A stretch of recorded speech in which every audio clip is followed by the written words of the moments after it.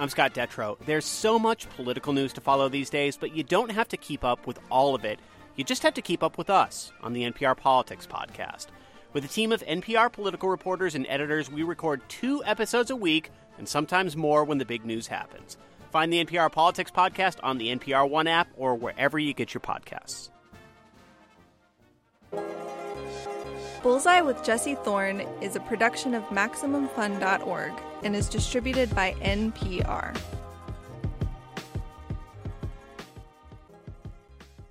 I'm Jesse Thorne. It's pretty much always hard to talk about death and loss. I mean, I'm a professional interviewer. It comes up plenty there, and it never gets any easier. Griffin Dunne knows about that, too. He's an actor and a director. He just made a documentary about his aunt, the writer Joan Didion. In the early 2000s, Didion lost both her husband and her daughter, pretty close together, too. And Griffin was related to everybody involved. The dead were also his uncle and his cousin. Still, he was making a documentary, so he had to ask about it. You know, she's a journalist and is being interviewed, and she knows, of course, I'm going to ask that, and probably would not have any respect for me if I didn't, go there. While it was very tough, there'd be also moments in the silences where she'd, look up and go, keep going, bring it on. I know where you're going. It's Bullseye.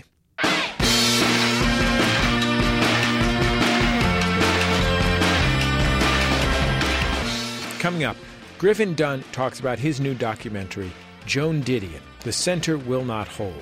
It's the first ever about Didion. Dunne has also starred in movies like After Hours, An American Werewolf in London, and Dallas Buyers Club. One of his teachers was the legendary Uta Hagen. And trust me, you did not want to disappoint Uta Hagen. And the most cutting thing I ever saw happen was 2 actors in a scene that clearly wasn't going very well. She just didn't even take the time. And she just went, "Oh, okay, darlings. Oh, that was wonderful. Thank you. Who's up?" And you could just feel it chill. But first, Stephanie Beatriz. She stars on the Fox sitcom Brooklyn Nine-Nine. She's also in a brand new feature film, a drama called The Light of the Moon. We'll talk about all of that, but also how she and her dad cemented their father-daughter bond watching Seinfeld. It was really like the way that my dad and I bonded a lot, because as a teenager, you don't like your parents. You think that they're awful, and they are, but really you are the awful one. So it was the only way that my dad and I were able to sort of bond and have a thing that was just ours. Then a recommendation for one of the best comedy shows to ever come on ABC after Home Improvement in the mid-1990s. That's all coming up on Bullseye. Let's go.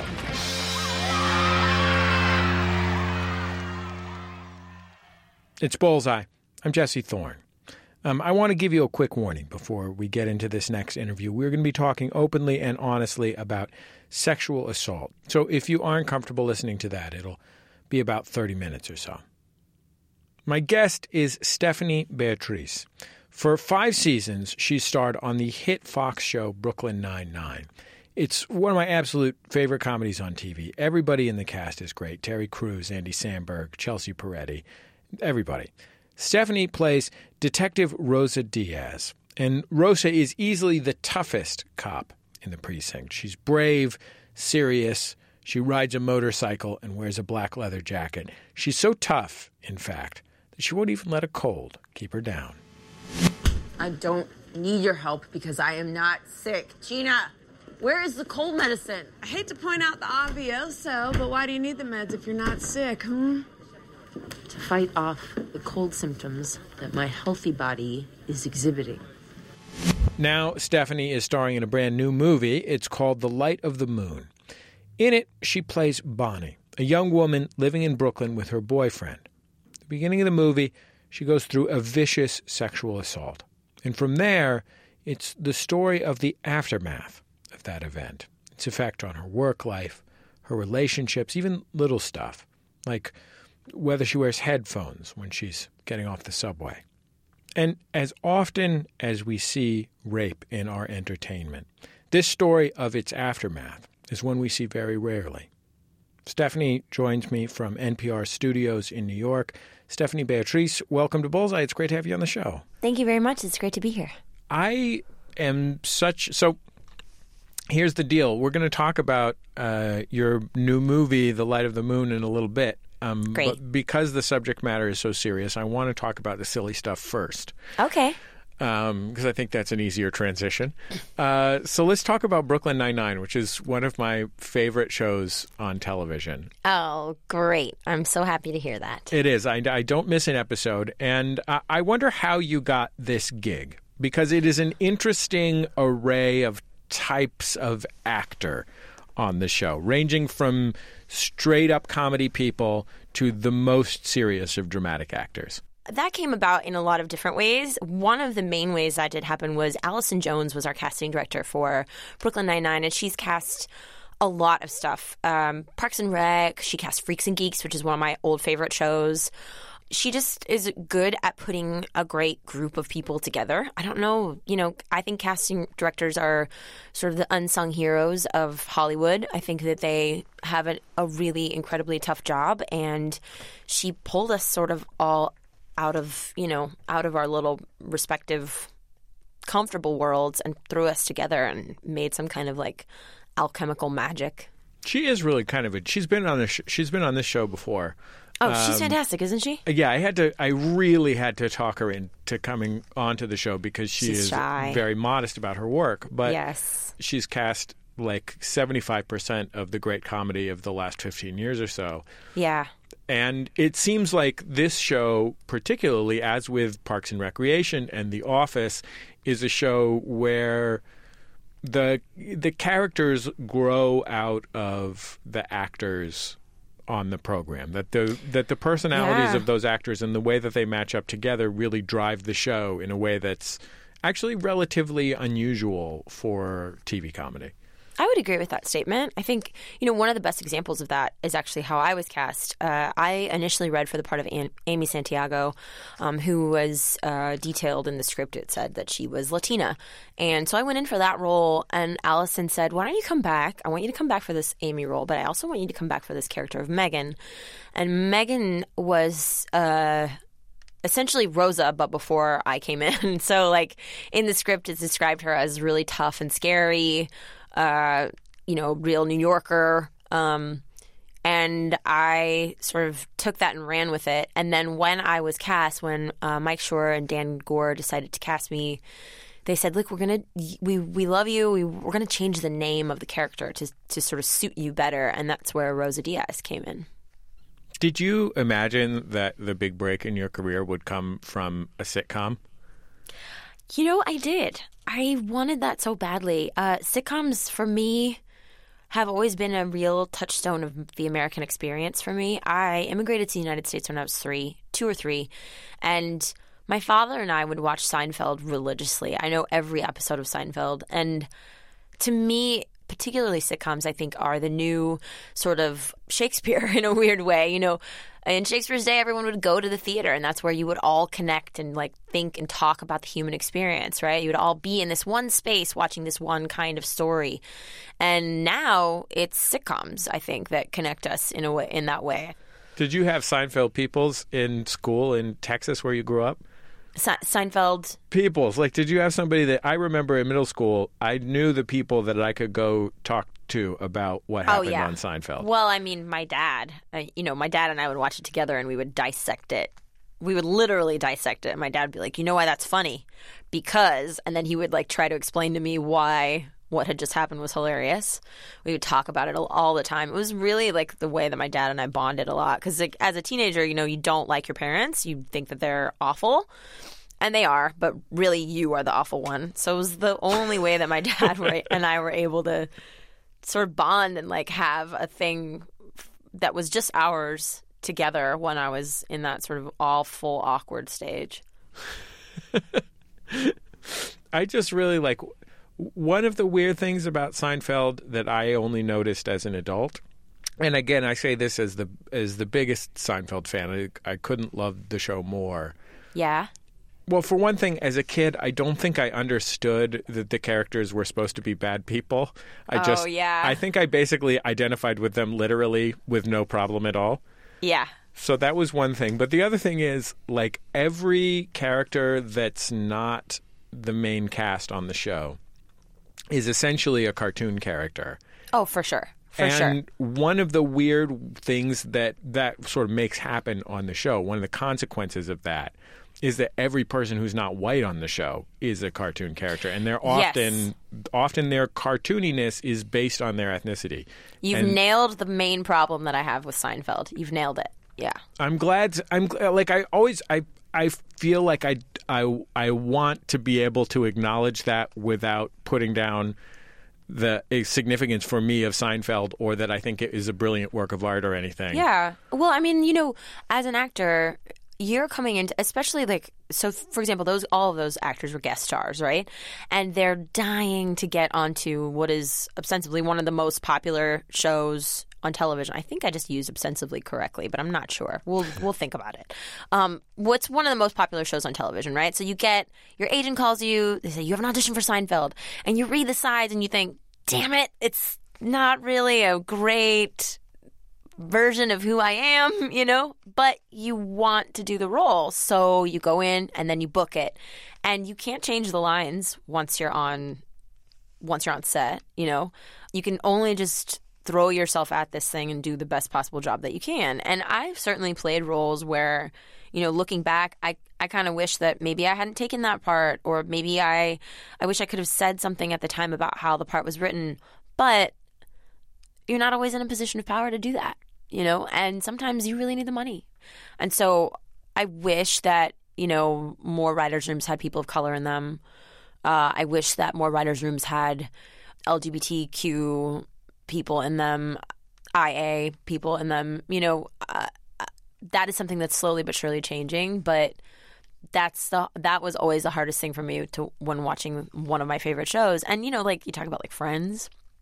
I mean, it took forever for us to see people of color on Friends. And like even sometimes like in the background, you're just watching the show and you're like, where are the black people? Where are the Latino people? This is supposed to be New York City. Like, I've never seen a New York that looks like this. It's the same as when you watch like some Woody Allen films and you're just like, where are the people of color? Where are they? Do you not see us? Do we not exist for you? You know? One of the things that I really like about Brooklyn Nine-Nine is that not only does it have, you know, it has a cast and a set of characters that represent a kind of a broad variety of different kinds of people who, you know, might work in a police station in New York. Yeah. But it wears those cultural categories pretty lightly and elegantly. That they matter in the show. They're not ignored in the show. But at the same time, they are not the subject matter of the show. Yes. And it's so rare that a television show does not have one or the other, that either ethnicity and, you know, sexuality and so forth are ignored, or that they are what the thing is about. Right. And it's nice to have something that you know, acknowledges the cultural differences between the characters, but it's, you know, it's not the center of the show. That's a really high compliment. Thank you. I mean, I can't take credit, but I'll say thank you for all of the writing staff. I think I think the best thing about that is, right, like that's how we live our lives most of the time. Yeah, sometimes this stuff comes up in your day-to-day, but, you know, I certainly don't enter a room and announce like, hello, my name is Stephanie Beatriz and I identify as Latina and bisexual. Like, that's not something that I don't have, like, that's not what we do as human beings. Like, you don't have to. You've got that printed on your T-shirt. I actually do have a couple T-shirts that say something like that. But yeah, like, I think that is the beauty of that show. You know, there was that episode, I think it was last season, called Moo Moo, where Terry deals with racial profiling. And some people didn't like that episode. They were not into it. They were like, you know, stay in your lane, Brooklyn Nine-Nine. You're supposed to be this funny escape from the world. And other people really appreciated that we talked about it because, you know, we're a cop show and that is something that's going on in the world that cops deal with. I feel like you say that it is part of the way you live your life. But I think that one of the functions of white privilege is that I, as a white person, especially as a straight white dude, I can presume that, you know, the cultural milieu around me almost all of the time will not ask me to stretch or consider myself from an outside perspective or my own perspective from an outside perspective. Mm-hmm. And that has been the way that television shows have worked for a long time because they've been run by people like me who just like either they were like making a choice like this is going to be the episode where we deal with race or it was invisible. Right. I remember having this discussion with an actor friend of mine who was saying he's also a white cis dude, and he was like, you know, you're really lucky because you're getting cast a lot, and like Hollywood's just like really into people of color lately. And I was like, that is a strange statement for you to make, you know, on so many levels. Number one, I'm going to remind you that anytime you turn on the television, you flip your channels and you're seeing yourself. You're seeing yourself on Friends. You're seeing yourself on Cheers. You're seeing yourself on Frasier. You're seeing yourself on Seinfeld. You know, those people all look like you. You can identify with those people. Where am I? Where are my black friends? Where are my Asian friends? Where are my friends that identify as trans or asexual? Like, they're nowhere to be found, you know? And so, like, if you're constantly inundated with this idea that you don't exist, you start to feel like, well, maybe I don't have any rights, or maybe I shouldn't ask for things because, like, it just I'm probably not equal, or the worst, my story is not important. Let's listen to a scene from Brooklyn Nine-Nine with my guest Stephanie Beatriz, and so she plays Rosa Diaz, a detective on the squad of the titular police station, and she is really tough and rides a motorcycle and never shows emotion. And then she falls in love with this guy called Adrian Pimento, who is what was he? So he's like a former crooked cop on the lam or something. What was the setup for? He was undercover. He was undercover for a really long for time. Like 10 years or something. Yeah. And did a bunch of unspeakable nightmarish things while undercover to stay undercover. He's played by Jason Mantzoukas, the great Jason Mantzoukas. And in this scene, the two of you are announcing your engagement. Check it out, losers! Guess who got their dealer? Nice. How'd it go down? We chased him through a subway tunnel, back up through a storm drain. Adrian and I got engaged, and then we busted him with half a kilo of coke in his sock. Wait. What did you just say? It was in his sock. These dummies, they never think we're gonna check their socks. No, before that, weirdo, the getting engaged part? Oh, yeah, we got engaged. Engaged? Yeah. As in to be wed? Yeah. Seriously? Yeah. Amazing! We want deets. Tell us everything. I don't want to toot my own horn or anything, but it was super romantic. You follow. I'll cut him off in the alley. Okay, wait. You want to get married? Yep. You don't seem like a cold, brutal human being in real life. Is it weird that people know you so well from this television program, you know, from being in their house once a week, and that you are this entirely different person? I mean, it's not weird for me. I think it can be weird for fans of the show. I sometimes sense a bit of disappointment when I'm not who they've met. They've seen her over and over and over. They're used to her vocal patterns, the way she moves, the way she dresses. And when they meet me, they're sort of sometimes astounded. But also, like, it's very flattering in another way, you know? Like, I sometimes describe myself as a character actress. And I think that holds true for the Rosa role especially, because she's so different than I am. We'll continue my conversation with Stephanie Beatriz after a short break. Stay with us. It's Bullseye from MaximumFun.org and NPR. Support for Bullseye and the following message come from Harper Perennial, publisher of the new novel It Devours, from Joseph Fink and Jeffrey Cranor, the authors of Welcome to Night Vale and creators of the podcast of the same name. Set in the American Southwest community of Night Vale, It Devours is a mystery about faith and science and how two people with opposing worldviews nonetheless find common ground.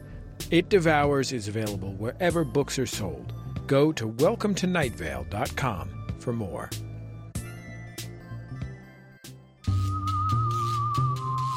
It's that time of year again. Ghosts, pumpkins, and of course, who could forget the Halloween favorite, cultural appropriation. This week on Latino USA, we look at stories about cultural appropriation between people of color. Find Latino USA on the NPR One app and npr.org/podcasts. It's Bullseye. I'm Jesse Thorne. I'm talking with the actress Stephanie Beatriz. You've seen her on television's Brooklyn Nine-Nine. She plays Rosa Diaz. She also stars in the new film The Light of the Moon. So, Stephanie, I want to talk about your new movie. And I want to give a heads up to folks who are listening that the new movie, which is called The Light of the Moon, is about sexual assault. It's about specifically the sort of ramifications and after effects of sexual assault on a character played by Stephanie. And so that's what we're going to be talking about for the rest of the interview, so that you know. Let's play a clip from the film. This is the morning after the assault, and Stephanie is in bed, and she's got a big shiner. Her character's name is Bonnie, and her boyfriend, her live-in boyfriend, who's played by Michael Stahl-David, is bringing her breakfast in bed. Are you just going to sit here and watch me eat? The show's not about to start, Matt. No, they told me at the hospital that I'm supposed to reinforce like a positive male influence in your life. I don't think you're supposed to tell me that. Yeah, probably not. It's okay. It's okay, sit down. Look, I know this is weird and uncomfortable, and I don't know what to say, but just try and be yourself, okay? Sure. Sorry. And stop apologizing. You're gonna kiss me again? I'm dying to kiss you. I just don't want to hurt you. I can handle it. I think rape is such a common, what do they call that in dramatic, inciting incident in drama, especially in film and television. Yes. But the consequences and ramifications of it are typically forgotten. Yeah, I mean, so simply reduced to something like justice or revenge. Yes. Both of which tend to be treated from a male perspective as well. Yes. I mean, and a lot of times you see the rape becomes like this character was sort of a nothing character, and then she's raped, and now she becomes a fully fleshed out human being, which is like an insane way to portray that.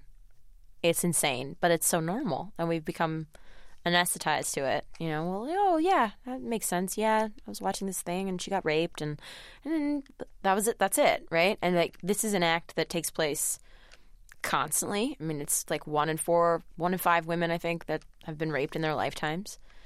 People are dealing with this. So many of the people that you know in your office, your friends, they're not talking about it necessarily, but so many people that you know have lived through this, and no one is telling their story. No one is telling that story. Was it scary for you to take that on? Hell yeah. Yes, it was extremely scary. I feel an immense amount of responsibility to try to tell that story in the most honest way that I can. I've never been sexually assaulted, but trying to, talk to that friend of mine, a couple friends of mine that have lived through something like this, and then trying to really put myself in the shoes of Bonnie the whole time and just like live that world as honestly as possible the whole time. I'm hopeful that people that see the film can sort of get a glimpse of what that might be like for someone that's lived through that. But I also know that it's one specific story. It's not everyone's story. It's one specific story that we're telling. We're telling Bonnie's story, and not everyone's story is that story. So I know that sometimes people won't be able to identify with it. But I did my best, and I certainly threw myself at it as much as I could. So I'm hopeful that people connect with it. How did it affect your life to live with this as an actor? It was weird. It was, I tried to... What I wanted to do on that set was create an environment in which everyone felt like they were working together to tell this story in the best way that they possibly could. So I made it a point to make the environment really friendly. I tried to learn everyone's name, and if I didn't, I was at least like conscious that everyone was working and everyone had a job to do, and that I wasn't more important than anyone else, you know? On the particular day that we filmed the rape scene, I was pretty quiet and I kept to myself, but I tried to kind of like keep spirits up, you know, because I was like, we're filming this really dark thing. I don't want it to also feel super dark on set. Like, I want everyone to feel like I'm okay, you know? And I was okay because we blocked out the rape scene shot for shot, sort of like you would a fight scene or something like that. And, you know, we did the scene over and over. Jess, our director, kept the camera rolling. We talked about, you know, there were a couple times where the actor that was playing the rapist, he was a little too far away from me in some of the shots. And Autumn Aiken, our DP, who's also a woman, at one point she stopped and she was like, look, it doesn't look right on camera. Like, it needs to be more aggressive. And so everyone asked me, are you okay with that? I said, yes, absolutely. Let's do it. Let's get the shot. We did it. And that day was hard, but it was also okay. It was manageable, right? And so then I get home and I'm eating dinner and I just feel so drained and awful. And then I get in the shower and take a shower and I just cried for a really long time. And as I was crying, I thought, this isn't even close to what survivors/victims feel. This is like nothing. This is nothing compared to what they go through, you know? This is me pretending for one afternoon that this happened. Your character also, you know, I mean, she is suffering with this horrible trauma through most of the course of the film, but she is also a person who has friends and fun and stuff. Mm-hmm.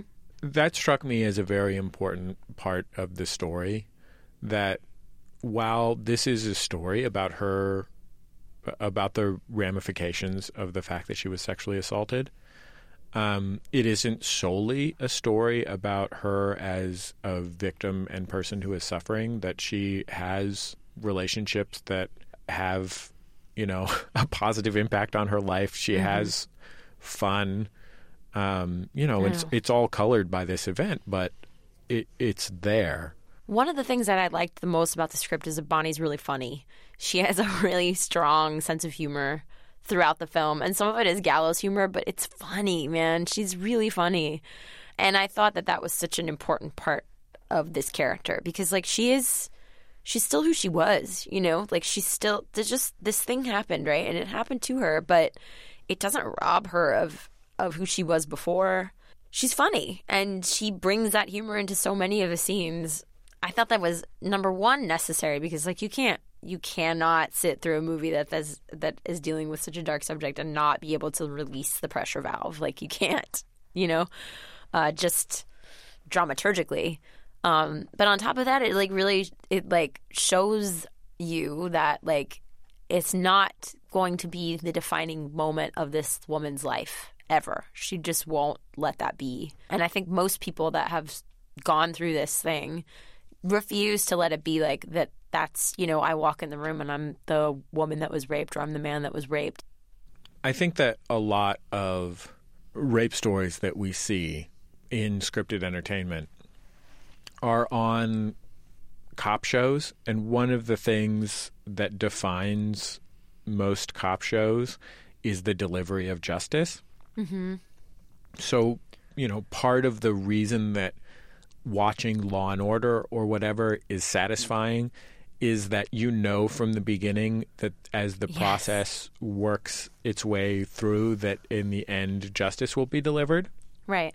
And it seems to me like one of the premises of this film, The Light of the Moon, is that not only is justice not guaranteed, but justice isn't, you know, the way that we think of justice through the legal system.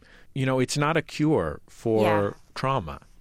Right. It doesn't resolve things. It doesn't. I mean, how could it, right? Like, let's say you're one of the lucky ones and they actually catch who did it to you, you know?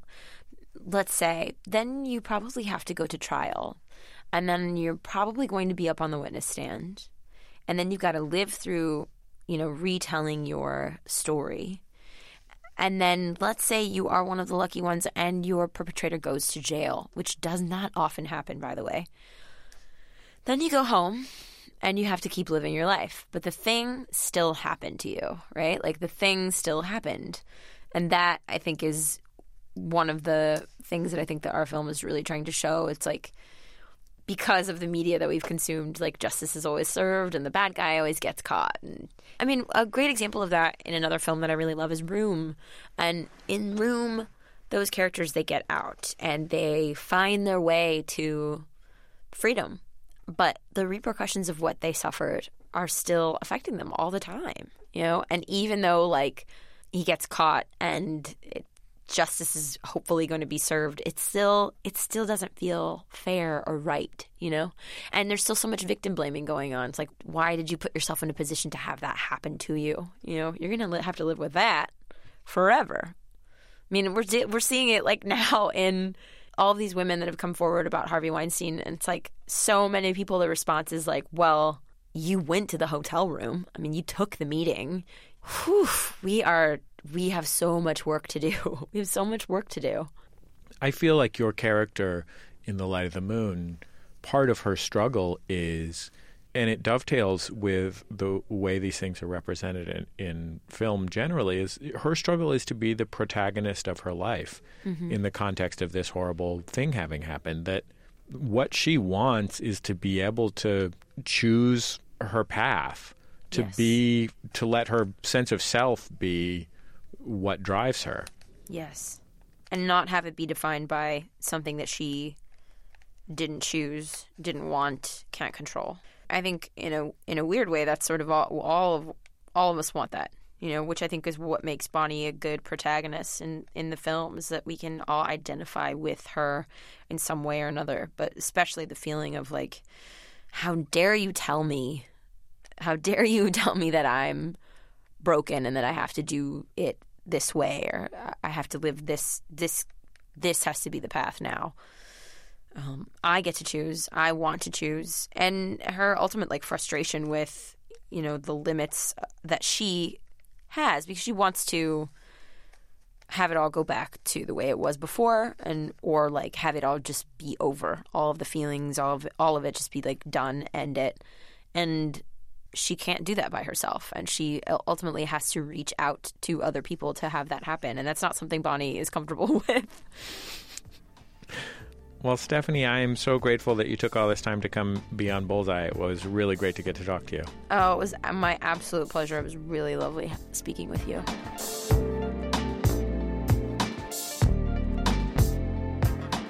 Stephanie Beatrice, The Light of the Moon is in theaters November 1st. Don't miss it. It's Bullseye. I'm Jesse Thorne. My next guest is Griffin Dunne. Griffin is primarily an actor. He has over 85 credits to his name. Recently, he starred alongside Kathryn Hahn in the Amazon show I Love Dick. He was also in the Dallas Buyers Club. He starred in An American Werewolf in London and in the 1985 Scorsese classic After Hours. There you go. Fare is $1.50. What? Fare went up to $1.50 as of midnight. You're kidding. I've got 97 cents. No. It's raining like mad out there. No. Would you just give me a break? I really just want to go home. I'm sorry. I can't do that. I could lose my job. Well, who would know exactly? I could go to a party, get drunk, talk to someone. Who knows? He's also a director. He made the movies Fierce People and Practical Magic, along with the Oscar-nominated short film The Duke of Groove. Now he's directed his first documentary. It's a biography of his aunt, Joan Didion, one of the most critically acclaimed contemporary writers. Didion rose to fame for her journalism. She immersed herself in stories. In the late 1960s, she broke through with Slouching Towards Bethlehem. In her career, she covered a bunch of different stuff, the counterculture, war, immigration. She also wrote a handful of novels and a few memoirs. She's led a fascinating life, but until now there hadn't been a documentary about her. She's pretty private. She doesn't give a lot of interviews either. The film is called Joan Didion, The Center Will Not Hold. It's an intimate look at one of the most compelling thinkers alive. It talks about her impact on journalism, her fiction too. Dunne also focuses on one of the biggest tragedies to strike Didion's life. In 2003, her husband John Dunne died of a heart attack. Not long afterwards, she lost her daughter, Quintana Roo Dunne. Here's a little bit from the documentary. In this clip, Didion is reading from her book, The Year of Magical Thinking, which talks about the loss of her husband. I did not want the year after either of them died to end. I knew that as the second year began and the days passed, certain things would happen. My image of them at the moment of death would become something that happened in another year. My sense of John and Quintana themselves, John and Quintana alive, would become more remote, softened, transmuted into whatever best served my life without them. In fact, this is already happening. For once in your life, just let it go. Griffin Dunn, welcome to Bullseye. It's great to have you on the show. Thanks, Jesse. Good to be here. Were you scared to make a documentary about your aunt? Yeah, I guess I did feel this incredible burden from the moment she said, yeah, okay, when I asked if she'd let me make a doc. The gravity of what I had taken on hit. You know, it was there was a lot to be, concerned and worried. Scared is just as good a word. You know, I grew up knowing, as so many know, that this is the importance that she has in the world, and the intense passion and ownership so many of her readers have about her work, and she's been such an influence on so many people. From whether they become a writer or where they live, or benchmarks in their life, they can equate to what they were reading of hers. So I hope to deliver something that would both honor her work and show her fans and people who didn't know anything about her what she's like in her home, and how much she laughs and is engaged despite the gravitas and heaviness of her observations about America in its darkest periods. That she is actually, my Aunt Joan, who I grew up with hearing laughing all the time. I mean, one of the things that would scare me about making this movie, and it's also an incredible opportunity in making this movie, is that your Aunt Joan Didion has, in attaining icon status, one of the odd things about that is that icons are necessarily abstracted. They're reduced to a few lines. And your aunt had become like almost as much an object of like aesthetic admiration, like visual aesthetic admiration. Absolutely. As anything else. So this brilliant writer, one of the greatest of her generation, ran the risk of being the beautifully cool woman in the big sunglasses holding a cigarette in these famous images of her in the 1960s and 70s. Yeah. And I've always thought that one of the reasons that she gained such readership at that period was that the photographs, those Julian Wasser photos of her standing in front of the Stingray, that's what drove people to the bookstore. They wanted to know who that woman was. What was she writing about? What was she like? There was a section in the movie that didn't end up making it, that kind of addressed her image. How conscious she was about it, and how conscious other people were about it. And we interviewed Phoebe Philo, who was the marketing director at Celine, who was the woman that had the idea of putting Joan in a Celine ad, a fashion ad, and it was enormously successful and unusual to have an 80-year-old woman in the big sunglasses promoting sunglasses or shoes. I don't know what they were selling, but whatever it is, it really caught on and sold very well. She's always represented visually something very important to people. But I mean, that is both a gift to you and a challenge. I mean, the gift is that there are these beautiful images to show, and your aunt remains very beautiful. Mm-hmm. And, you're making a movie. You're looking at things. Yeah, a visual medium.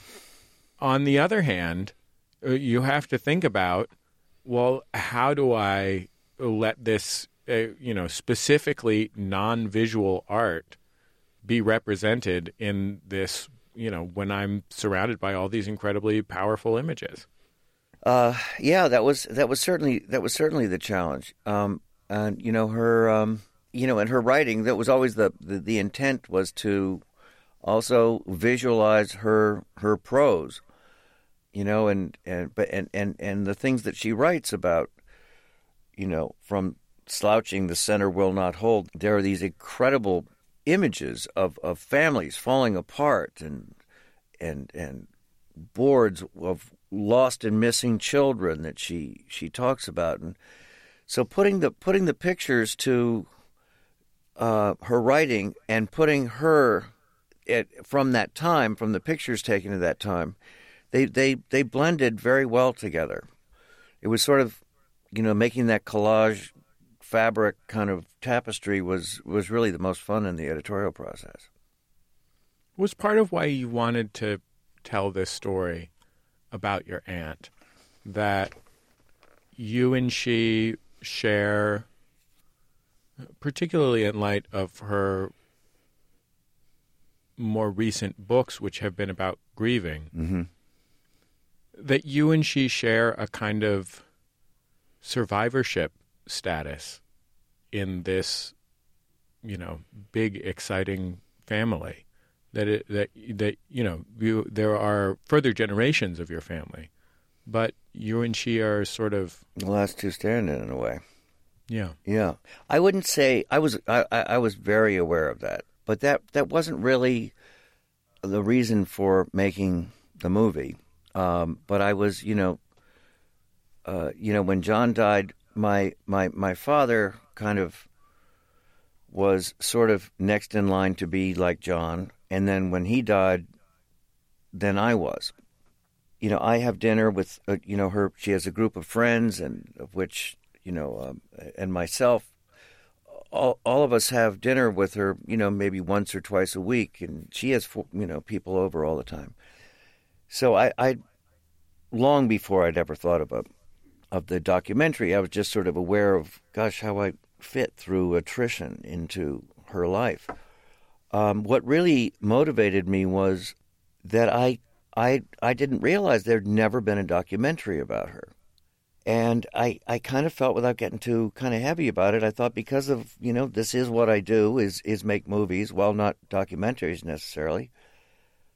I felt obligated to ask and to make it, because I knew besides being a very personal experience for me, I also knew that there was a real hunger for this, that there was like that this would be something people would really, really want to see, which has borne itself out. And we had a way I got some of the money was through a Kickstarter campaign, and the campaign had a trailer and to raise money. Well, we raised money like by lunch on our first day, and then the comments and the attention of the press from all over the world was huge.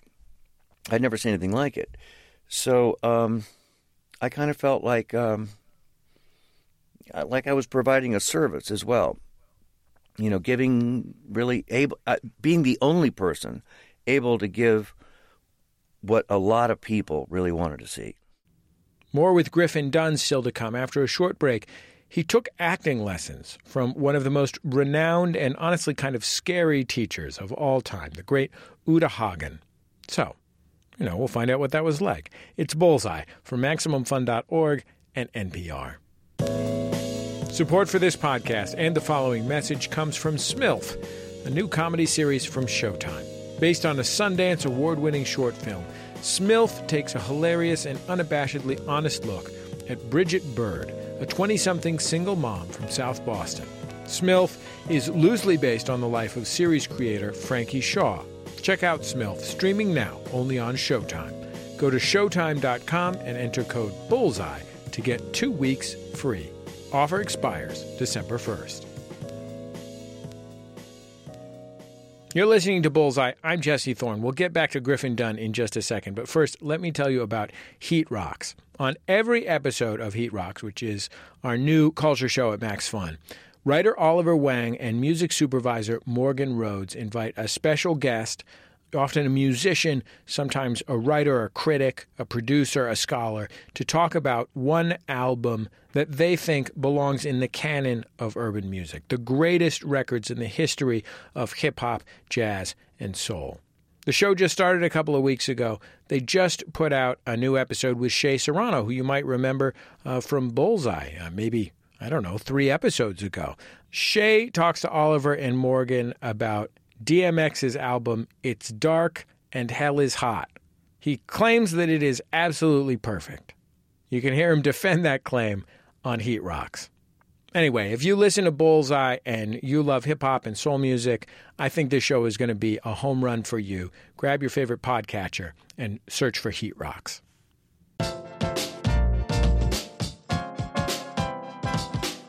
It's Bullseye. I'm Jesse Thorne. My guest Griffin Dunne directed a documentary about his aunt, the writer Joan Didion. I want to play a clip from the movie, and my guest is Griffin Dunne. He's directed a new documentary called The Center Will Not Hold about his aunt, Joan Didion. And one of the defining works of her career has been a piece that became a book called Slouching Towards Bethlehem. It's about, as you described, Griffin, the kind of human realities of the abstract ideas about hippiedom and the sort of broader social meaning. And there's this scene in the piece that's about Joan Didion going to this apartment in San Francisco. She sees this little girl wearing white lipstick, licking her lips, 5 years old, and she's on acid. What was it like to be a journalist in the room when you saw the little kid on acid? Well, it was, let me tell you, it was gold. I mean, that's the long and the short of it is you live for moments like that if you're doing a piece, good or bad. That might be the most intense. It really is. I'd never. It's the most amazing moment in the movie. I never tire of looking at it. To me, that line is just pure Joan. That says everything. When I saw that moment happen, I saw the structure of the film. I saw the character, kind of how the balance goes from family to the work. And because at that time, her daughter Quintana was 2.5 years old, she was going to San Francisco for weeks at a time on assignment, and she missed her daughter terribly. So she could miss her daughter terribly, and then see a 5-year-old be in this horrific situation, and you think she's going to say, what was it like? Well, it was, and you think she's going to say, the most horrible thing I ever saw as a mother. I feel so deeply. No, she says, it was gold. She can draw the line between how she sees the world as a journalist and how she feels things as a mother. And that's how it's played out all her life. So she can write a book like Year of Magical Thinking. She can write about it to investigate her own grief as a wife and as a mother who's in loss and grief, but she can write about it like a reporter. That's her balance, and that's the balance I tried to create in the movie as well. Was it difficult to ask your aunt about the deaths of your uncle and cousin, which are, central to her work and central to the film? Yeah, very much. I think in a way, I had a harder time asking than she did answering. I think both were tough, but I felt, making her have to relive it and talk about it. But at the same time, she's a journalist and is being interviewed, and she knows of course, I'm going to ask that, and probably would not have any respect for me if I didn't, go there. She was, while it was very tough, there'd be also moments in the silences where she'd, look up and go, keep going, bring it on. I know where you're going. So I guess in a funny way she made it, easier. But it was extremely difficult. I want to talk, before we're out of time, with you a little bit about your acting career. Mm-hmm. You studied with three of the most important acting teachers of the 20th century. You were at the Neighborhood Playhouse during the very end of Sanford Meisner's career. Mm-hmm. You studied with Uta Hagen. Mm-hmm. And in Los Angeles, you studied with Stella Adler. That's right. Those are three teachers, each of whom has a very different perspective on acting. So starting with Sanford Meisner, with whom you studied, and also with whose protégés you'd studied, because I think it was very late in his life. What did you learn about acting from him? Before I went to the Neighborhood Playhouse, I had known who Sanford Meisner was, and I'd read a book about the group theater that Harold Clurman had written, and I knew the roots from Stanislavski, and so I knew I was going to... and then on top of that, my father had also briefly studied with Sanford Meisner. He originally wanted to be an actor or a movie star, as he said. And and Sanford said, "You'll never make it as a movie star. You're too short." And Dad took him at his word and quit acting. So I knew this was the guy who told my dad he was too short to be an actor. And I'm not that much taller. I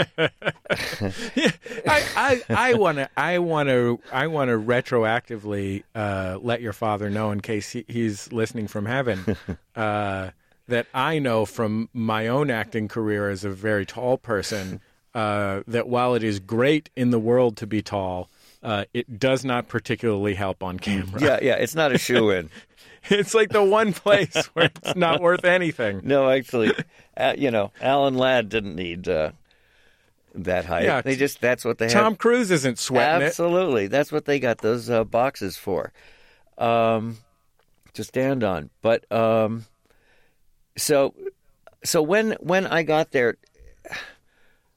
it was bad for me, and I know worse for him, but it was still bad for me that Mr. Meisner's larynx was removed shortly before I arrived. So he was speaking through one of those machines, it was very monotone, and it was, very, it was really weird because I'd seen stuff of him, energetically, getting involved in scenes with the other actors and everything. So when I got there, it was, I don't want to do the voice. It'll sound like I'm making fun of it, but it was to be getting notes as if by a computerized machine. I thought I just missed it. If I just got here a year earlier, then I'd really get the Sanford Meisner experience. That's a really 20. I don't know how old you were. I'm going to say 20. Younger. Yeah, so that's a teenage actor. That's a teenage actor's perspective. Oh, without a doubt. On a man's life leaving him. But still an actor who's going to be around because I'm making it all about me. Yeah. So I did, however, get the full head-on experience with Uta Hagen, who was truly terrifying. And she, for anyone who doesn't immediately recognize her name, she, among other things, wrote the book Respect for Acting, which is probably the first book that they hand you in any acting school, and was an immensely legendary teacher into the 21st century. She only died 10 or 12 years ago. Exactly, and she and on Broadway she was the very first Martha. In Edward Albee's Who's Afraid of Virginia Woolf, and her method was still the most effective and the most helpful that I've known to this day. But she had she was tough, and what I learned was the worst thing that could happen would be if she didn't yell at you, because it meant she didn't really care. And the most cutting thing I ever saw happen was two actors in a scene that clearly wasn't going very well. She just didn't even take the time. And she just went, "Oh, okay, darlings. Oh, that was wonderful. Thank you. Who's up?" And you could just feel it chill. And those, I don't know where those two young actors are today, but that was a bad day for them.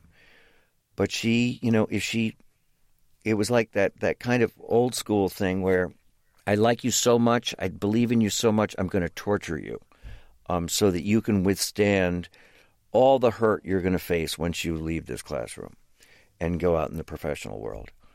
And then Stella I had for one summer in Los Angeles.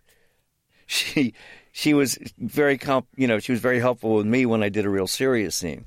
But when she get excited about something, she would hold on to her dress, the blouse that she had on, and she'd go, "You got to feel it from your heart." And she'd pull down her hands holding onto her dress and expose her breasts for one shocking brief moment and then pull the dress back up. And the cast would go, "Oh!" But that would be like, it's got to come from there. So I loved her. Well, Griffin Dunne, I've used more of your time than had been allotted to me. So thank you so much for making the time to come and be on Bullseye. Thank you, Tess. Griffin Dunne. His documentary, Joan Didion, The Center Will Not Hold, is in theaters and on Netflix right now. Go check it out. It's a beautiful movie. If you want to read a book of Joan's, my producer Kevin says you should start with Play It As It Lays. That's Kevin's recommendation, red hot off the presses. Before we wrap up an episode here at Bullseye, we'd like to give you a recommendation from me. It's The Outshot. It wasn't until I sat down to watch Too Funny to Fail that I realized how much the Dana Carvey Show meant to me. Too Funny to Fail is a new documentary on Hulu, by the way. It's about one of the strangest and most brilliant shows ever to air on network TV. Here's our host with the most, Dana Carvey.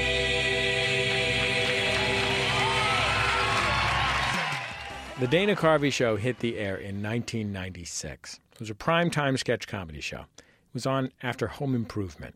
I was 15. From the very first moments, from the very first cold open, it was something incredible. And I guess the idea was to have Dana Carvey do an impression like one of his beloved impressions. So he did Bill Clinton. But I guess the guys who wrote the show, like Robert Smigel, John Glaser, Charlie Kaufman, all these legendary comedy writers who were like 26 at the time, they didn't care about a regular straight-ahead Bill Clinton thing. So they came up with something kind of crazy. The premise was basically that since America had turned on Hillary Clinton, Bill would have to be both paternal and maternal. And specifically that he had taken hormone treatments and grown teats. I invite the American people to suckle on my teats. That's right, suckle up. Not too hard there, just suck easy, baby. I know this is shocking to you and I feel your revulsion. But do you know how many babies I can feed with this milk? Do you realize how much money can be saved in the school lunch programs? Let me show you how much. Sit down there, baby. That's right, I will feed the world. I mean, I want to be clear. Not even just 2 teats, 6 teats, like a mommy pig. And then there's like puppies eating from them. And look, in retrospect, I understand that that's weird. The idea that anyone thought that this was a good way to kick off a show. I mean, the first episode of a show on ABC, the Mickey Mouse Network, and the show comes on right after Home Improvement. A sketch with a bunch of puppies suckling at the president's bosom? In retrospect, yes, I recognize that is bonkers. But it's kind of a funny thing. When you're 15 years old, you don't really have that context. I just felt like, I don't know, I just felt like I was watching my own personal sense of humor being enacted live on television. I mean, I loved it. I loved Steve Carell and Stephen Colbert, who, by the way, were cast members on the show and nobodies back then. I loved them doing this weird sketch called Waiters Who Are Nauseated by Food. It was everything to me. We have a milk-fed veal with a mint jelly. That comes with asparagus tips and an olive caper sauce.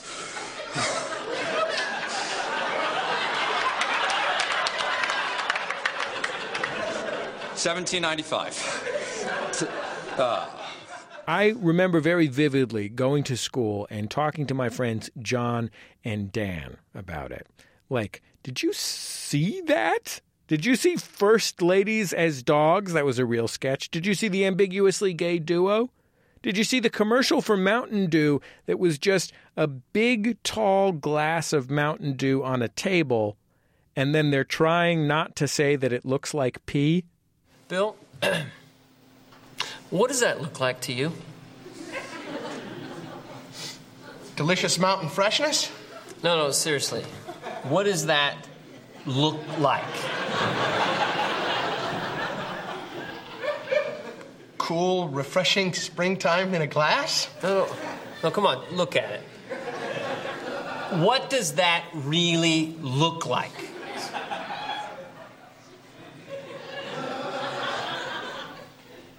Liquid sunshine? There you go. Liquid sunshine. Mountain Dew. It looks exactly like liquid sunshine. So here's kind of my pet theory about the Dana Carvey show. Dana Carvey is a baby boomer, but kind of a happy one, not really an anti-establishment one, like a crowd-pleasing one, a child of the sport coats with pushed-up sleeves comedy boom. And all these Generation X guys who made the show with him, Carell and Colbert and Louis C.K. and Dino Stamatopoulos, Robert Smigel, they weren't classic Gen X slackers, really. They weren't punk rock or even particularly alternative rock. These were all like hardworking dudes who wanted to make people happy, just like Dana did.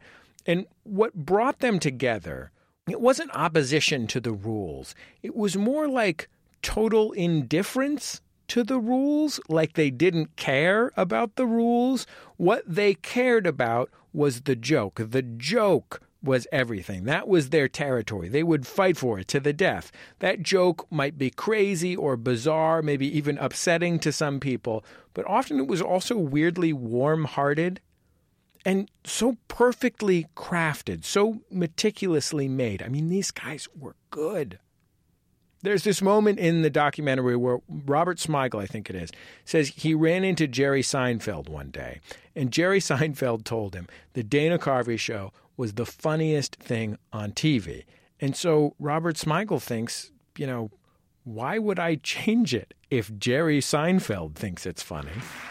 A Beatles Sea is back. All this month, leftover Beatle memories. I remember my first Snickers bar in America. I bit into it. And there was these peanuts in there. I couldn't bloody believe it. And I took another bite, right? And you can't believe how many peanuts were in there. It was like there was a little man the other end feeding peanuts into the candy bar I was eating. And I called John over. I said, John, look at this. It's all packed with peanuts. What's all that, right? And John says, well, John, he says, well, of course, you bollock. That's what the rapper says, packed with peanuts. It was on TV. On regular TV. I mean, my mom did not even have cable then. I remember adjusting the rabbit ears so that I could watch the Dana Carvey show more clearly. I mean, I don't think a month has gone by in the 20 years since it was on TV when I haven't thought about a sketch called Skinheads from Maine. And this is a little upsetting, but it's basically just Colbert and Carvey dressed up in head-to-toe LL Bean in rocking chairs on a porch, spouting this charming, down-home, lobster-fed racism, homophobia, and anti-Semitism. Nice sunset we're having. Yeah. Yeah, the weather's the only thing the Jews don't control.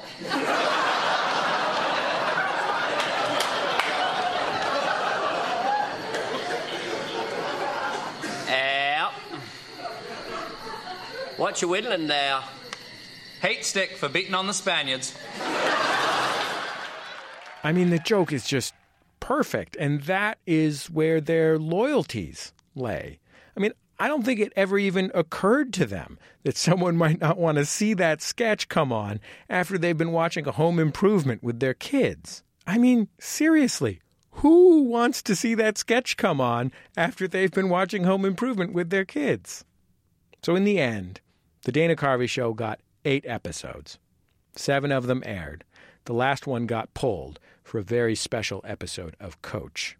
When you watch the documentary, you can see the shadow rolling over the show from the first episode. But in 1996, I didn't really.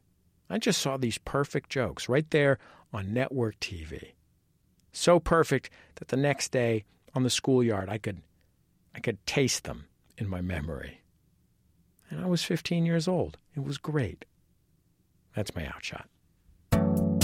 That's all for this week's Bullseye. Bullseye is recorded at MaximumFun.org headquarters overlooking MacArthur Park in beautiful Los Angeles, California, just a few miles away from the exciting happenings of the 2017 Major League Baseball World Series, the Fall Classic. That's what they call it. Probably got it trademarked. Please don't sue me. The show is produced by Speaking Into Microphones. Our producer is Kevin Ferguson. He had help from Christian Dueñas and Casey O'Brien. Our production fellow here at MaximumFun.org is Khalid Mualim. Our senior producer is Laura Swisher. All our interstitial music is provided by Dan Wally. Our theme music is by the Go Team. They provided it to us along with their label, Memphis Industries. If you'd like to hear any of our past shows, all of them are free. Just go to MaximumFun.org and check out the Bullseye page on Facebook. We've got a bunch more info about the show there. We've got sneak peeks of upcoming interviews, lots of useful information that we found on the internet, news you can use, all kinds of fun stuff. Go like Bullseye on Facebook. And I guess that's about it. Just remember, all great radio hosts have a signature sign-off.